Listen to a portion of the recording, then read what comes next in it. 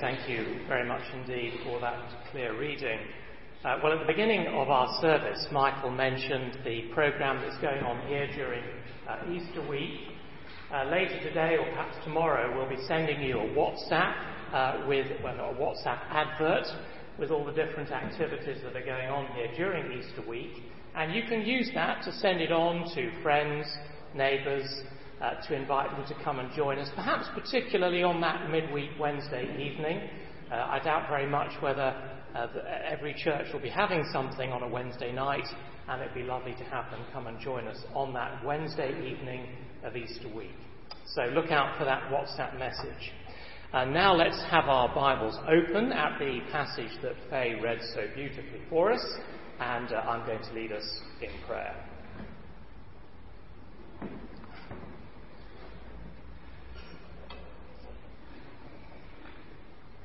Well, all Scripture is God-breathed and useful for teaching, rebuking, correcting, and training in righteousness, that the men and women of God may be thoroughly trained and equipped for every good work. Heavenly Father, we pray that your word would do its work in us this morning, and we ask it for Christ's sake. Amen. Corruption, COVID-19, climate change, violent crime, load shedding, poverty, student protests. Just some of the things that we read about every day in the news. At times, the barrage of bad news can seem to be almost overwhelming. If we're not careful, these things can appear to us to be the only reality. Of course, they're not the only reality, and I know that you know that. But the title of our message this morning is Chaos, Corruption, and Christ. Because from these verses in Mark, I want to remind you, for those times when you might forget it, that behind all of the difficulties and all of the pressures and all of the sadness, there is a far, far greater reality. And if you'll just stay with me for the next few minutes, I hope you'll see that there are things in this passage to interest you, not just on Sunday morning, but to sustain you from Monday through Saturday. Because if Jesus can speak at his arrest, which is so very chaotic, and say something that changes everything, and if Jesus can speak at his trial, which is corrupt, and say something which changes everything, then you and I ought to be able to borrow from what Jesus says and take it with us into this coming week. R.C. Sproul says in one of his books, quote, "I doubt if there's been another period in all of Christian history when Christians have been so ineffective in shaping their culture. On Sunday we say the creed, but on Monday we're fatalists, and we separate our Christian life from the rest of life. We therefore hold contradictory beliefs which become confusing, inconsistent, incoherent, and chaotic." End quote. So friends, we, I think, need to learn from Jesus in these verses in Mark 14. These two scenes could hardly be worse than they are, could they? But Jesus says something which changes everything. So, in verses 43 to 52, you'll notice Jesus is arrested, and right in the middle of the chaos, he says something sensational. Then in verses 53 to 65, he's on trial, and again he says something sensational. So there's a pattern in these verses. Arrest, statement, trial, statement. And because we face all kinds of different messy situations, we need to know how to think and what to say. Now, I don't know what the specific situations are for you this morning, but it is important, isn't it, for us to remember that whatever those situations are, they're only symptoms of a far, far more serious disease, which is universal hostility to Jesus Christ. At the very centre of all our problems in the world is opposition to the authority of Jesus. And where he is attacked and opposed, things unravel. And where Jesus is honoured and worshipped, well, things usually fall into place. I'm not saying, by the way, that Christians will always have an easy life. I'm not saying that. But attacking and opposing Jesus always, without exception, brings great disorder. So in Mark 14, we're going to think about two things this morning. First, we're going to think about chaos and the word of the Lord. And then we're going to think about corruption and the day of the Lord. So firstly then, chaos and the word of the Lord, verses 43 to 52. Now, over the last two Sundays, we've seen Jesus speak about his death at the supper, the Last Supper, and then agree to his death in the garden. That was last week. And now, in verse 43, we've got the details surrounding Jesus' arrest. And on the surface, I'm sure you'll agree, it all looks terrible. First, we see Judas leading the mob. Please notice that Mark deliberately describes him as one of the 12. Why? Well, he's emphasizing that nothing hurts more than to be betrayed by someone who's been a friend for such a long time and received so much from you. It's just plain wrong that Judas should be the one leading the arresting party. Second, there's the crowd, and the crowd, you'll notice, are coming with swords and clubs. Nothing could be more unnecessary than a crowd coming for Jesus with swords and clubs.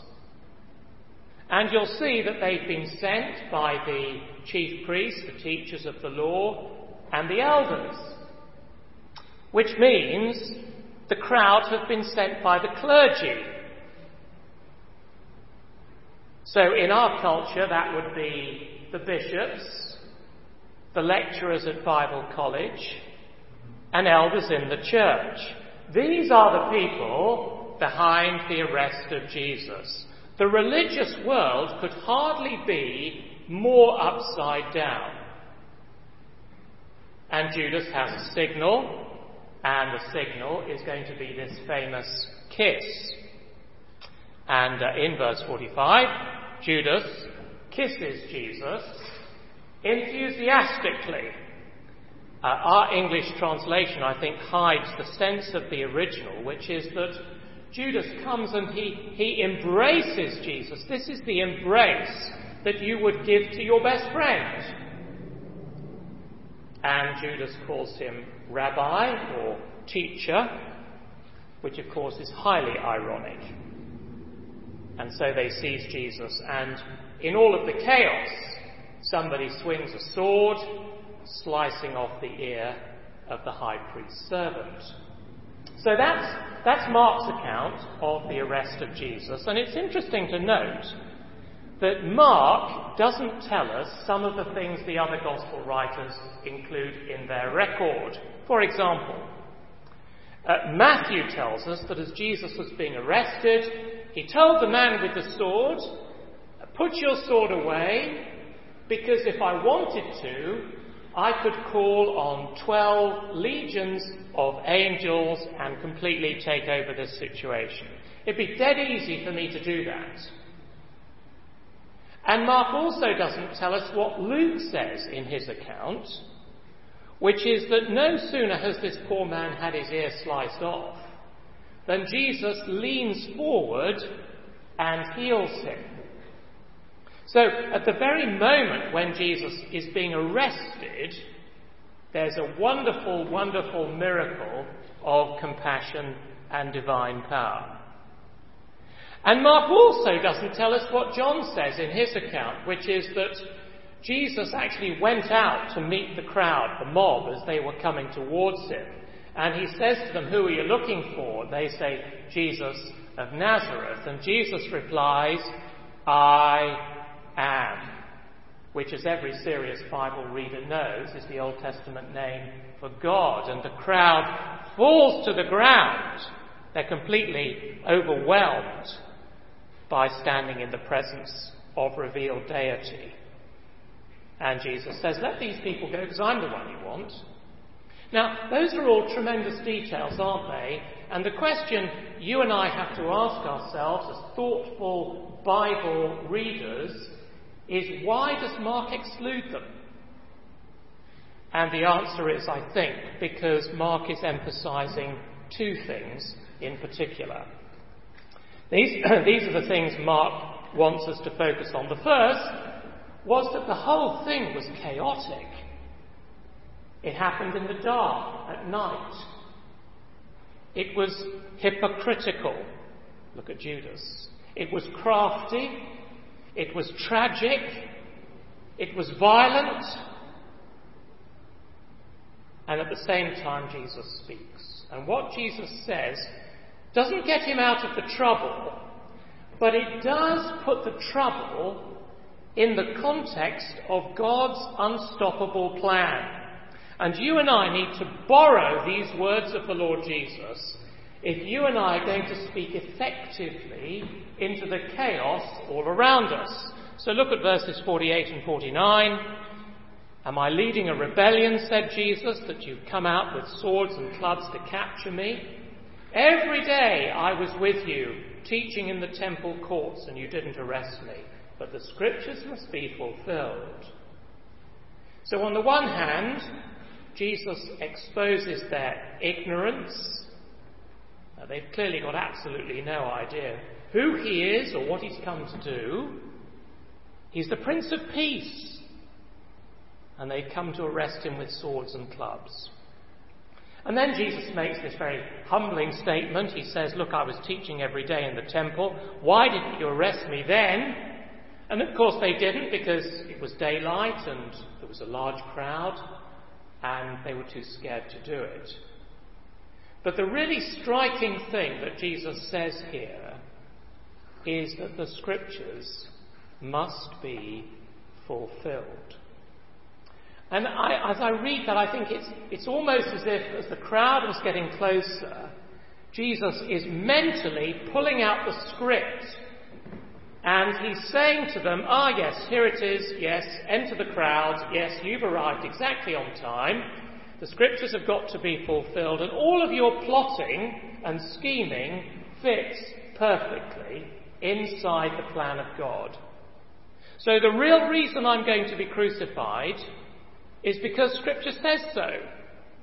And if you went back to your Old Testament and you read Psalm 22 or Isaiah 53, which Alice read earlier, or any of the other passages that speak about this, you would see that what I'm saying is absolutely true. God has a plan, and it embraces everything, including what you're doing right now, says Jesus to the crowd.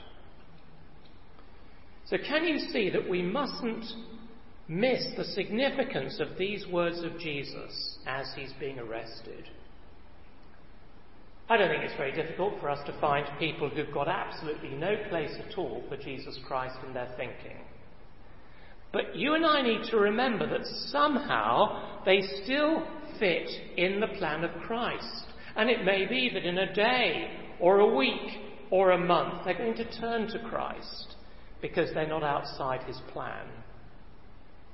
Equally, I don't think it's difficult for us to find people who believe there is a plan, Which is why you sometimes hear people say something like this, that everything happens for a reason. And what Jesus is saying is that the reason is the script. And the script has been revealed. None of this is outside God's plan. And in the middle of his arrest, Jesus says that plan has been revealed to the world. Because when we read the scriptures, we discover what God's big plan for the world really is. Now, it won't give you every little detail. It won't explain every single setback. But it will give you all the big principles and God's big purpose for the whole world.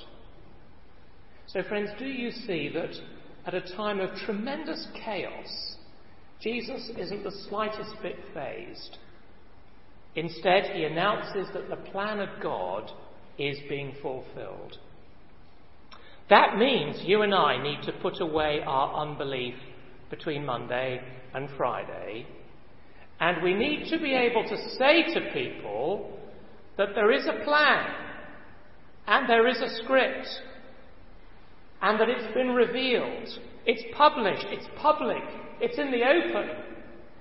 Anybody can read it. Of course, most people don't. Charles Spurgeon, the Baptist preacher, I think captures the idea here perfectly. This is what he says.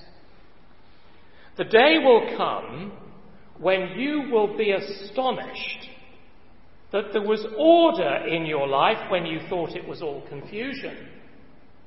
You will be astonished that there was love and you thought it was unkindness.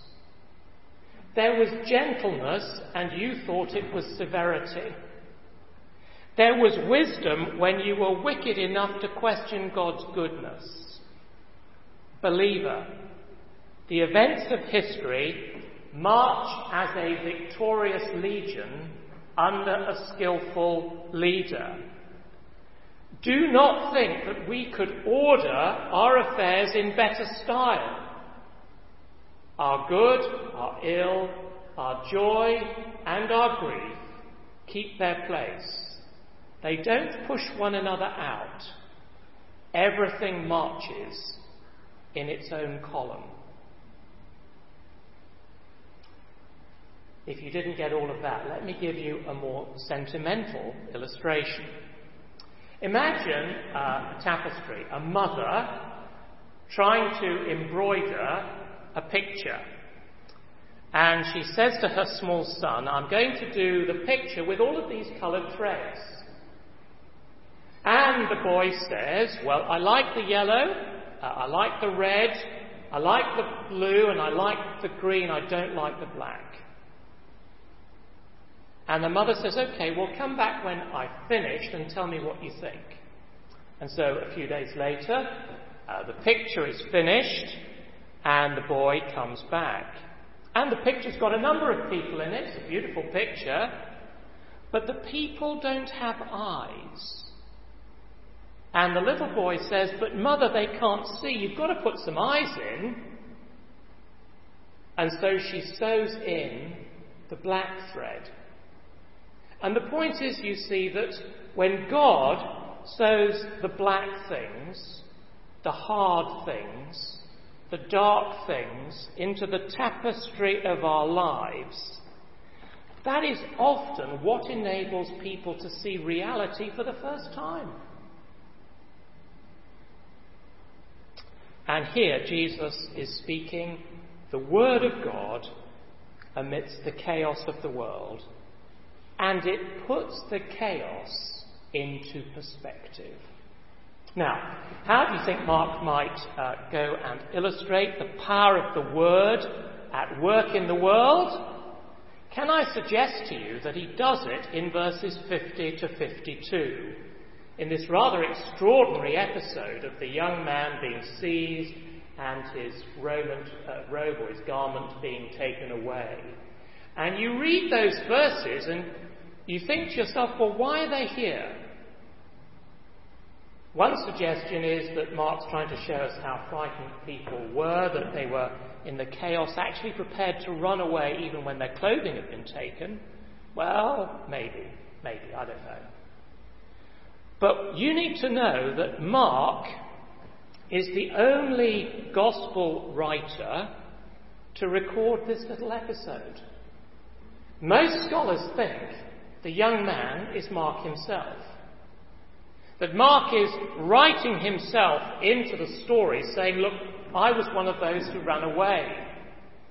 I don't deserve to be named, but I want to say in a modest and perhaps rather humbling way, I was one of the people who ran. But think about it. Mark has obviously been changed because he's writing the gospel. He's obviously been transformed. So whatever he did by running and hiding, he's now a new person. How was he changed? Well, he heard the word of God and he believed it. Because you see, when you hear the word of God and you take it in, you're not just taking in information. You're taking in the life of God. So, on another occasion, that's why Jesus said, whoever hears my word and believes him who sent me has eternal life. He will not be condemned. He's crossed over from death to life. I wonder if anyone listening this morning thinks that the Christian life means that you live your life best you can here and now, and you hope one day that you might be accepted by God. Well, if that's you, you need to know that Christianity actually says precisely the opposite. Christianity says that God accepts you at the moment you turn to Jesus. The moment you surrender to him, God accepts you. And so you live your Christian life in the knowledge you've been accepted by God. So in the chaos of the garden and in the chaos of the world, Jesus says, there's a script, there's a plan. The plan is the Word of God. And every now and again, perhaps particularly in the lead up to Easter, you and I need to say to people, yes, things may be really difficult. They might be terrible at the moment. But there is a plan. And it's been revealed. And it's not secret. It's out in the open. It's in the public domain. The answers you're looking for are in God's Word. And the person who hears that and believes it becomes a brand new person. And that's what Mark is telling us about himself. So that's the first thing this morning. Chaos and the word of the Lord. Secondly, corruption and the day of the Lord. So this is where we come to the trial. It's the most corrupt trial the world has ever seen. But in the middle of it, Jesus says something wonderful. In verses 53 and 54, they take Jesus to the courtyard of the high priest. And this week I was interested to discover that there's a church on the site of this little courtyard. It's there today. It's called St. Peter's, and the suburb where it's located is called, in the local language, Gallicantu, which means cock crow. So still today, there is a site, a piece of real estate, that commemorates the trial of Jesus and Peter's denial. Now, every little detail about the trial is corrupt, and I wonder if you know this. First, it was taking place at night, which was illegal. Second, it's all happening in one sitting, when the law of God said it should happen in 2 sittings. Third, the numbers of senior clergy are insufficient for a proper Sanhedrin.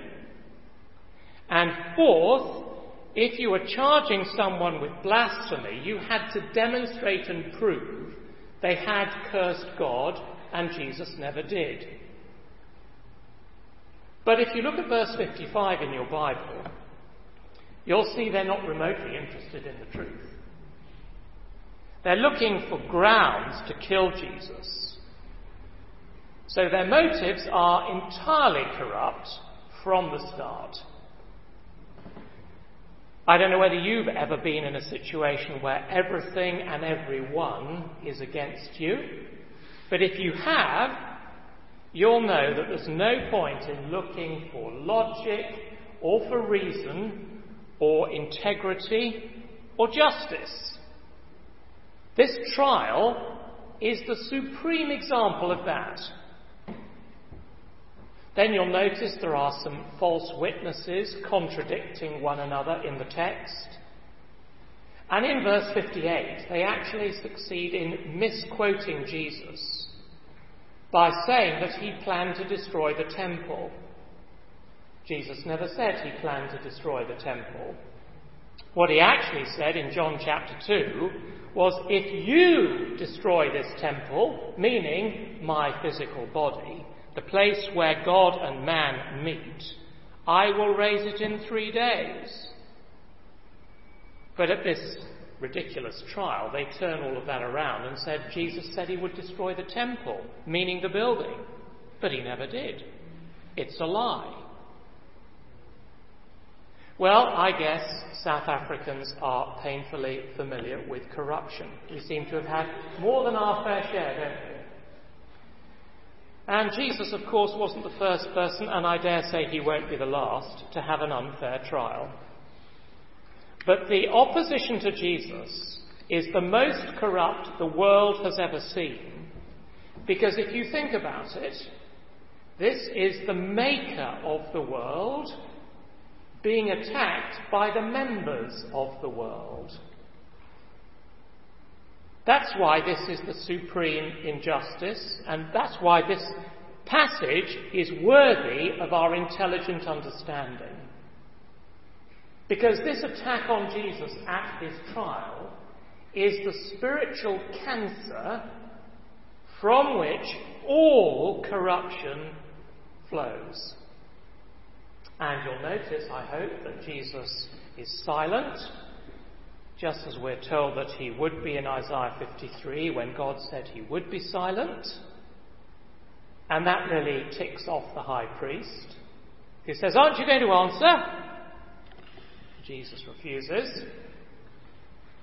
And then the high priest asks this massive question in verse 61. Are you the Christ? Are you the Messiah? Are you the Son of the Blessed One, the Son of God? And Jesus says, I am. There are many people still today who say that Jesus never actually claimed to be the Messiah, that this was just something that the church has dreamed up. But when you come back, as we're doing this morning, to the first gospel to be written, based on the eyewitness testimony of the people who were there and saw what happened, well, we find Jesus saying quite clearly, I am the Messiah. I am the Son of God. Please notice that all of the little phrases in verse 62 are loaded. We've already seen that the phrase I am is the personal name of God. Then in verse 62, Jesus calls himself the Son of Man, which is the character in Daniel chapter 7, who's given all authority by Almighty God over the entire universe. Then Jesus says that he's going to be seated at God's right hand, which according to Psalm 2 is the seat of God's King. And then Jesus says he's going to come on the clouds of heaven. So, what Jesus is saying to his enemies is this. You might think that you've got me on trial. But when I return, coming on the clouds of heaven, I'm going to put you on trial. You might think you're deciding my future, but I'm going to be deciding your future. So can you see that Jesus is saying something here which changes everything? In the middle of the chaos in the garden, he says there's a plan, this is all part of the plan, it's in the scriptures, nothing is outside God's control. And then in this very corrupt trial, Jesus says, a day's coming when everything's going to be put right. I'm coming back. And when I do, I will establish what is right, and I will put down and deal with everything that's wrong. That's a huge claim, isn't it? But of course Jesus has the perfect credentials to make it. And when Jesus makes this claim to be the Christ, the Son of the Blessed One, the high priest doesn't say, oh, okay, well perhaps we'd better take a recess and think about this, because if that's true it would be really serious. Instead what he does is he tears his clothes as if to announce ahead of time, this is blasphemy. I've been wondering whether the two references to clothing in our passage have been put there deliberately to make us think. I wonder about that. So when Jesus was in the garden and he made his statement about the scriptures, there was a detail, wasn't there, about clothing, because the man who deserted Jesus and recorded his failure is now writing the gospel, and he's obviously been changed and converted. There was a detail about clothing there. And now at the trial, as Jesus makes his second comment, we get another little detail about clothing. But on this occasion, the clothes belong to a man who's not changing and he's not going to change. And it's only the day when the Son of Man returns that he's going to put these things right. So let's try and draw all this together. In the garden, Jesus says, there is a script, there is a plan, you can read it and you can know how to be saved. And in the courtroom, Jesus says there's a day coming when everything's going to be put right. And that is Mark's message to us in this passage this morning. God's word has an answer for chaos. It's not a secret word. It's been revealed. Anybody can read it. And if you hear it and believe it, you can be transformed just as Mark himself was. And there's a day coming when Jesus is going to deal justly with all of the corruption in our world. I know perfectly well it's a day that most people aren't thinking about. They don't even take it seriously. But it is coming. And when it does, everything will be put right. And what that day will mean for you then depends on what you do with his word now. Let's pray.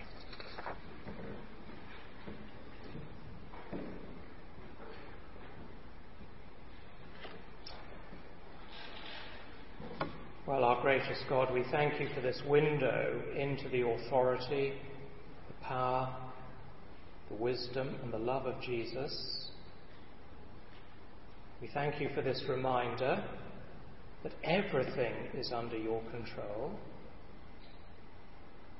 And we pray that as your representatives in the world, you would give us some of the clarity and courage of the Lord Jesus amidst all the chaos and all the corruption of our world today, so that we might tell people boldly that there is a plan, and also that there is a day coming when everything will be put right. And we ask these things in Jesus' name. Amen.